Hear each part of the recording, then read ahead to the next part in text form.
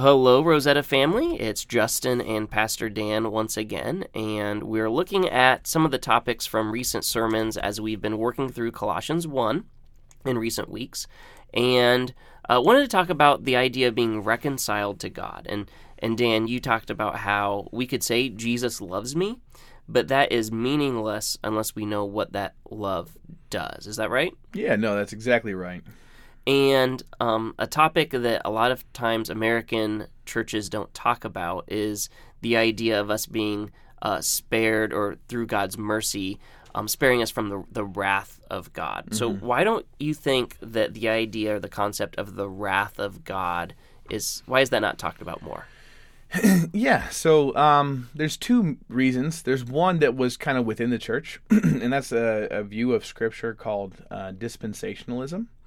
And we're not going to get into that right now, but this view effectively said that we are under the time of grace right now. That Jesus preached to the time that was under the law still, but now that he has been died on the cross, we now are under the time of grace, the dispensation of grace. And thus, every sermon that's preached, every proclamation of the gospel, every sharing of the good news should primarily and pretty much only focus on the grace of the gospel as opposed to the truth of the gospel. Well, and I can think of the great hymn, In Christ Alone, and there's a line in that song that says, "Till on that cross as Jesus died, the wrath of God was satisfied. Mm-hmm. For every sin on him was laid, here in the death of Christ I live." And there are actually churches or denominations that have replaced that line talking about the wrath of God, because we don't want to talk about wrath or the idea of God being angry, right? We want to talk about grace and mercy and good things. Yep. And so the second issue, so that's the first issue, is that within the church there was this movement of that we need to our philosophy of ministry is to focus on grace. And then the second issue is more of a catering to the world. And that a gracious message is much better received than the bitter truth that comes with a sweet ending that is the real gospel. And so that's where you get to texts like John 3:36, where it says, we quote John 3:16 all the time, right? For God so loved the world that he gave his only begotten Son, that whoever believes in him shall not perish but have eternal life. And we're like, praise the Lord. 20 verses later, Jesus says, whoever believes in the Son has eternal life, but whoever rejects the Son will not see life, for God's wrath remains on him. So if we are not in Christ, we are under the wrath of God. Amen. Black and white. Yeah. Right?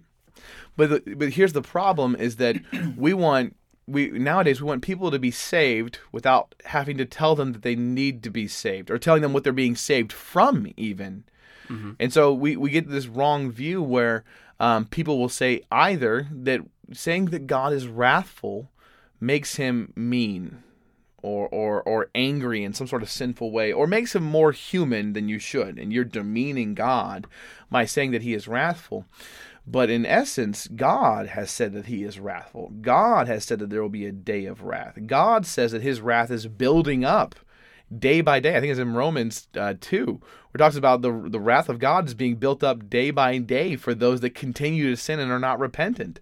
And so God defines himself as this, and so we should not ignore it.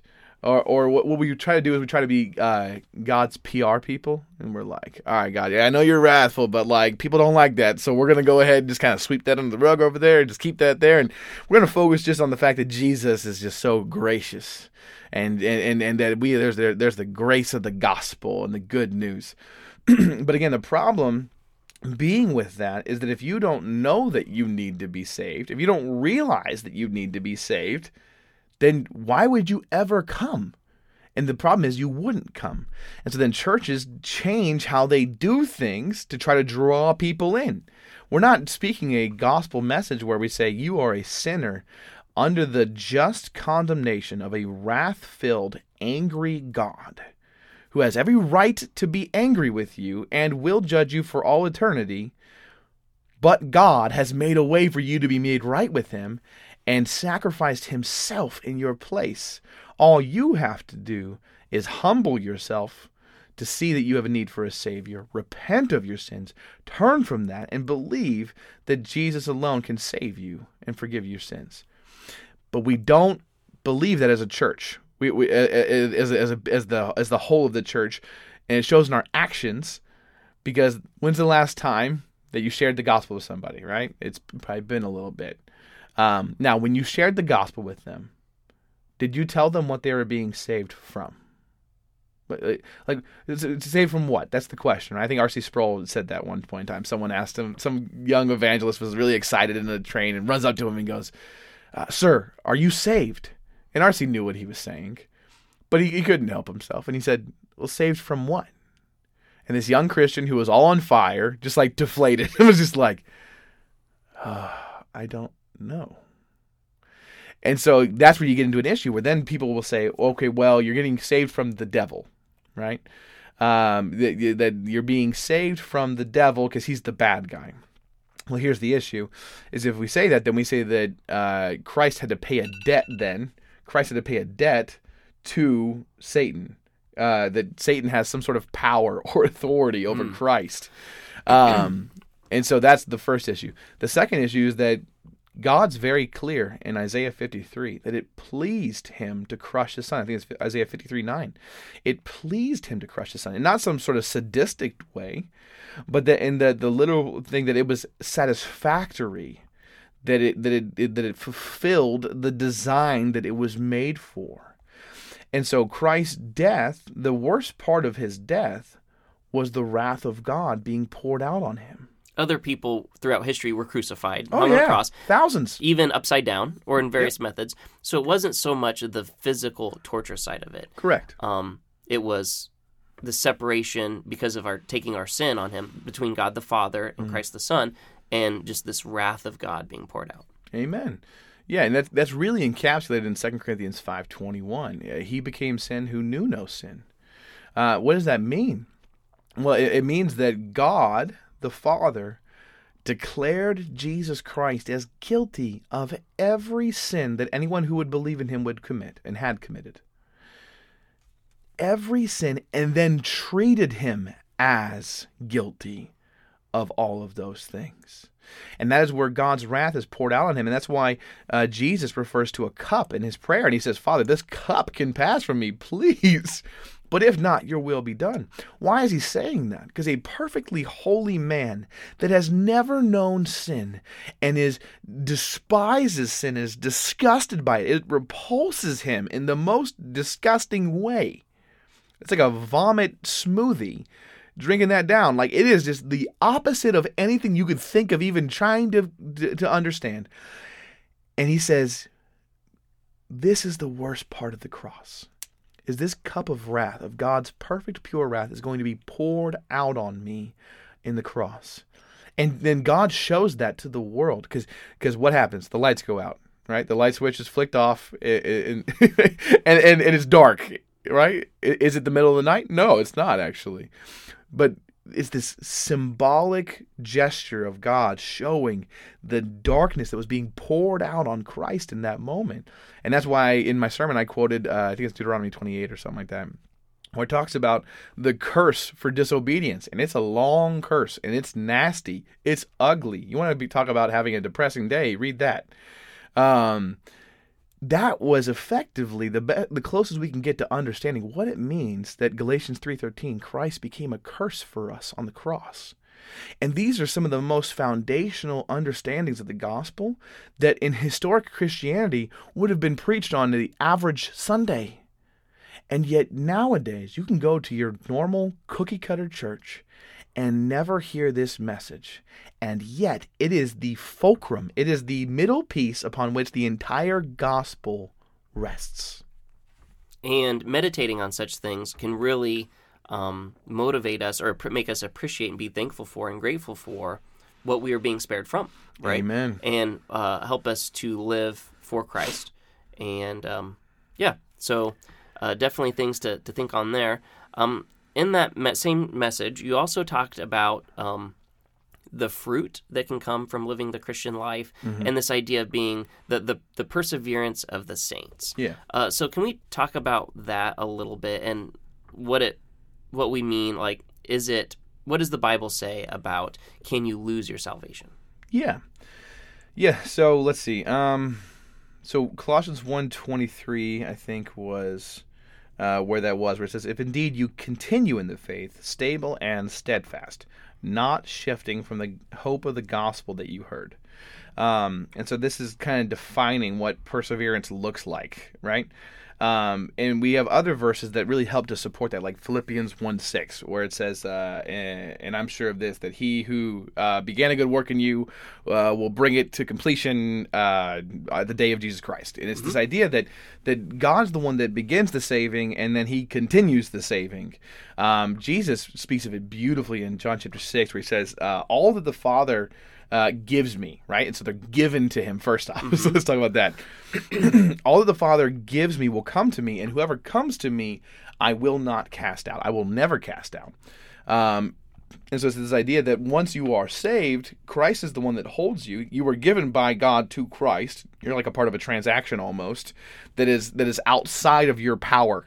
This is outside of your circumstance. And then I think, what is it? John 6:39. I lost it. But either way, it's this idea that Christ is always the one that's holding on to them. And I think he talks about where like the Father holds them with his hand too. And no one's stronger than his Father. And so Christ is like, hey, I'm doubling down here. Not only do I hold you and no one can take you from me, and I'm not going to give you up, but God the Father holds you and no one's taking you away. And you're like, okay, well, yeah, Jesus really, really means some stuff. But then, like, the call to persevere is throughout the Bible. I think of 1 Timothy 4:16, where it says, Paul's talking to Timothy, and says, watch your life and doctrine closely. Like, just keep an eye on it. Why? Persevere in them. Because if you do, you will save both yourself and your hearers. What does that mean? Does that mean that Timothy's saving himself? No, that's not what God's saying. What God is saying is that when you persevere, when you continue in sound doctrine and in right living, you will prove that you are saved, and the fruit of that life will save other people. God will use the means of that fruit in your life to save other people. And so you and I have this sprinkler effect almost, that when we are faithful with this life, when we are persevering in the midst of trials and tribulations, when we are being faithful to communicate the truth, that God uses those means to continue to save others. And so the idea being that there is nothing that can change that. There's nothing that can separate us from the love of God. You go to the end of Romans 8, right? For I am convinced that neither life nor death, nor heaven nor hell, nor principalities, nor... And then, and Paul just goes through it and is like, look, there's nothing that can separate you from the love of Christ. What is the love of Christ? It's the gospel. It's the good news that he died for you, for your benefit, for his glory. I found the verse in John you're looking for earlier. Okay. John 10:27 and 28. Jesus saying, my sheep hear my voice, and I know them, and they follow me. I give them eternal life, and they will never perish, and no one will snatch them out of my hand. Verse 29 says, my Father who has given them to me is greater than all, and no one is able to snatch them out of the Father's hand. Verse 30, I and the Father are one. Yeah. So you've got the idea of Christ's hand, the shepherd, Yeah. and then God the Father's hand, together, doubly secure. Yeah.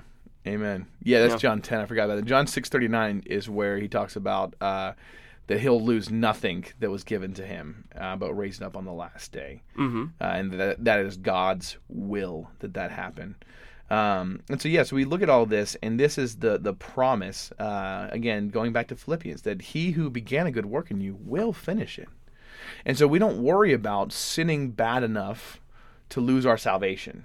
Because really what that comes down to, what you are saying, if you can lose your salvation, is that you must be able to gain it back. Right? And we all know that we're saved by grace alone, through faith alone, in Jesus Christ alone, according to the Scriptures alone, to God's glory alone. That is Bible.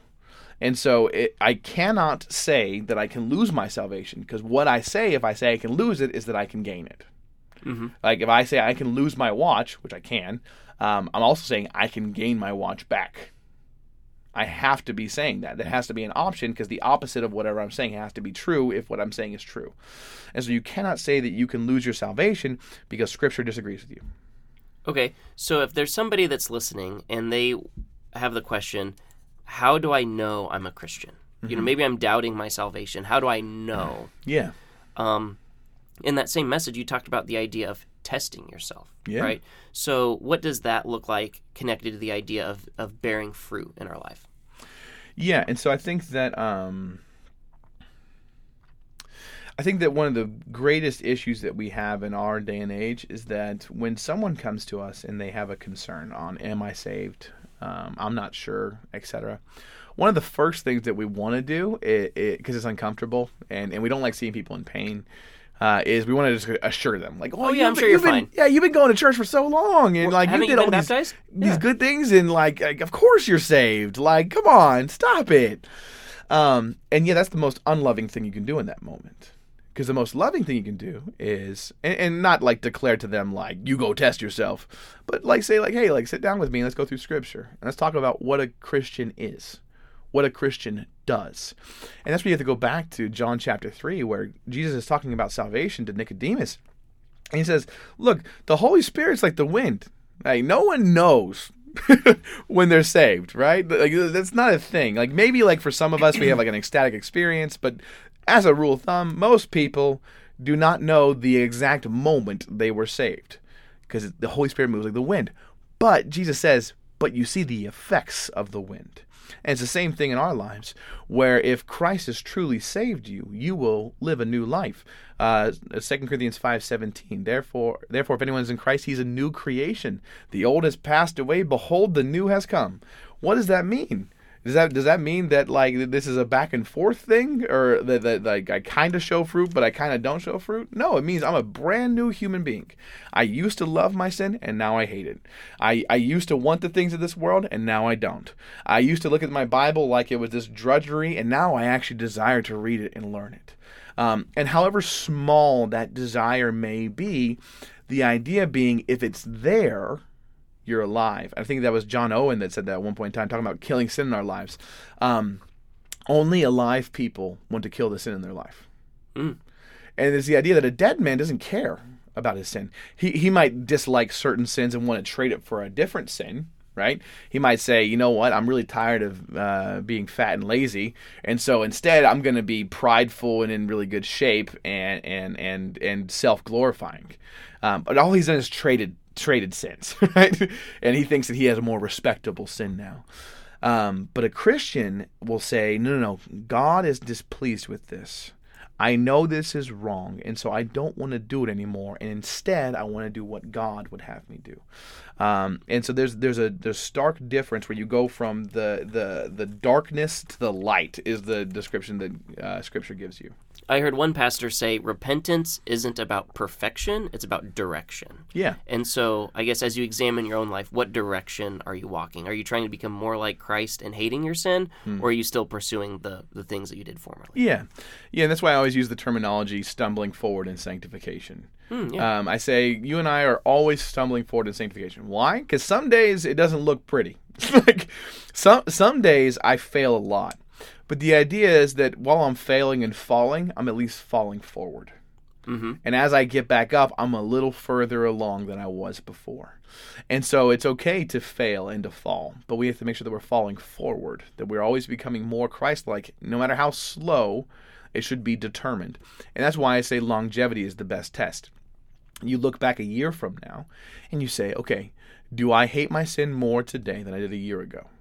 Do I love God's word more today than I did a year ago? Have I been freed from more sin today than I was a year ago? And just take these tests. Go 5 years, 10 years, however long you've been a Christian.